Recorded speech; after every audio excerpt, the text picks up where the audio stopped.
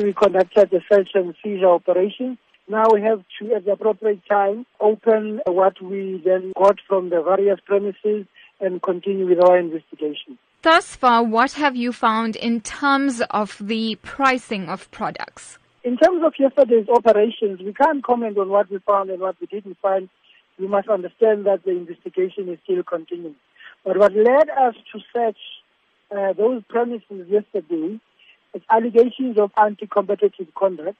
Some agents are suspected to be squeezing out small emerging farmers, particularly blacks, where then they drop their prices significantly in the morning so that they can deplete and squeeze their margins, and then dramatically raise the same prices again in the late morning so that their own margins can be much higher and sell at higher prices to the bigger retailers and buyers.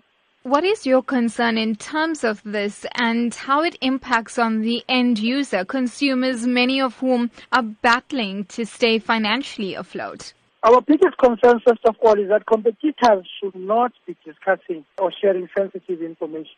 Here you have competitors who are likely to be sharing sensitive information and where they are fixing prices. This has got devastating effects on the buyers because the prices go up. The battling consumer bears the brunt of the fixing.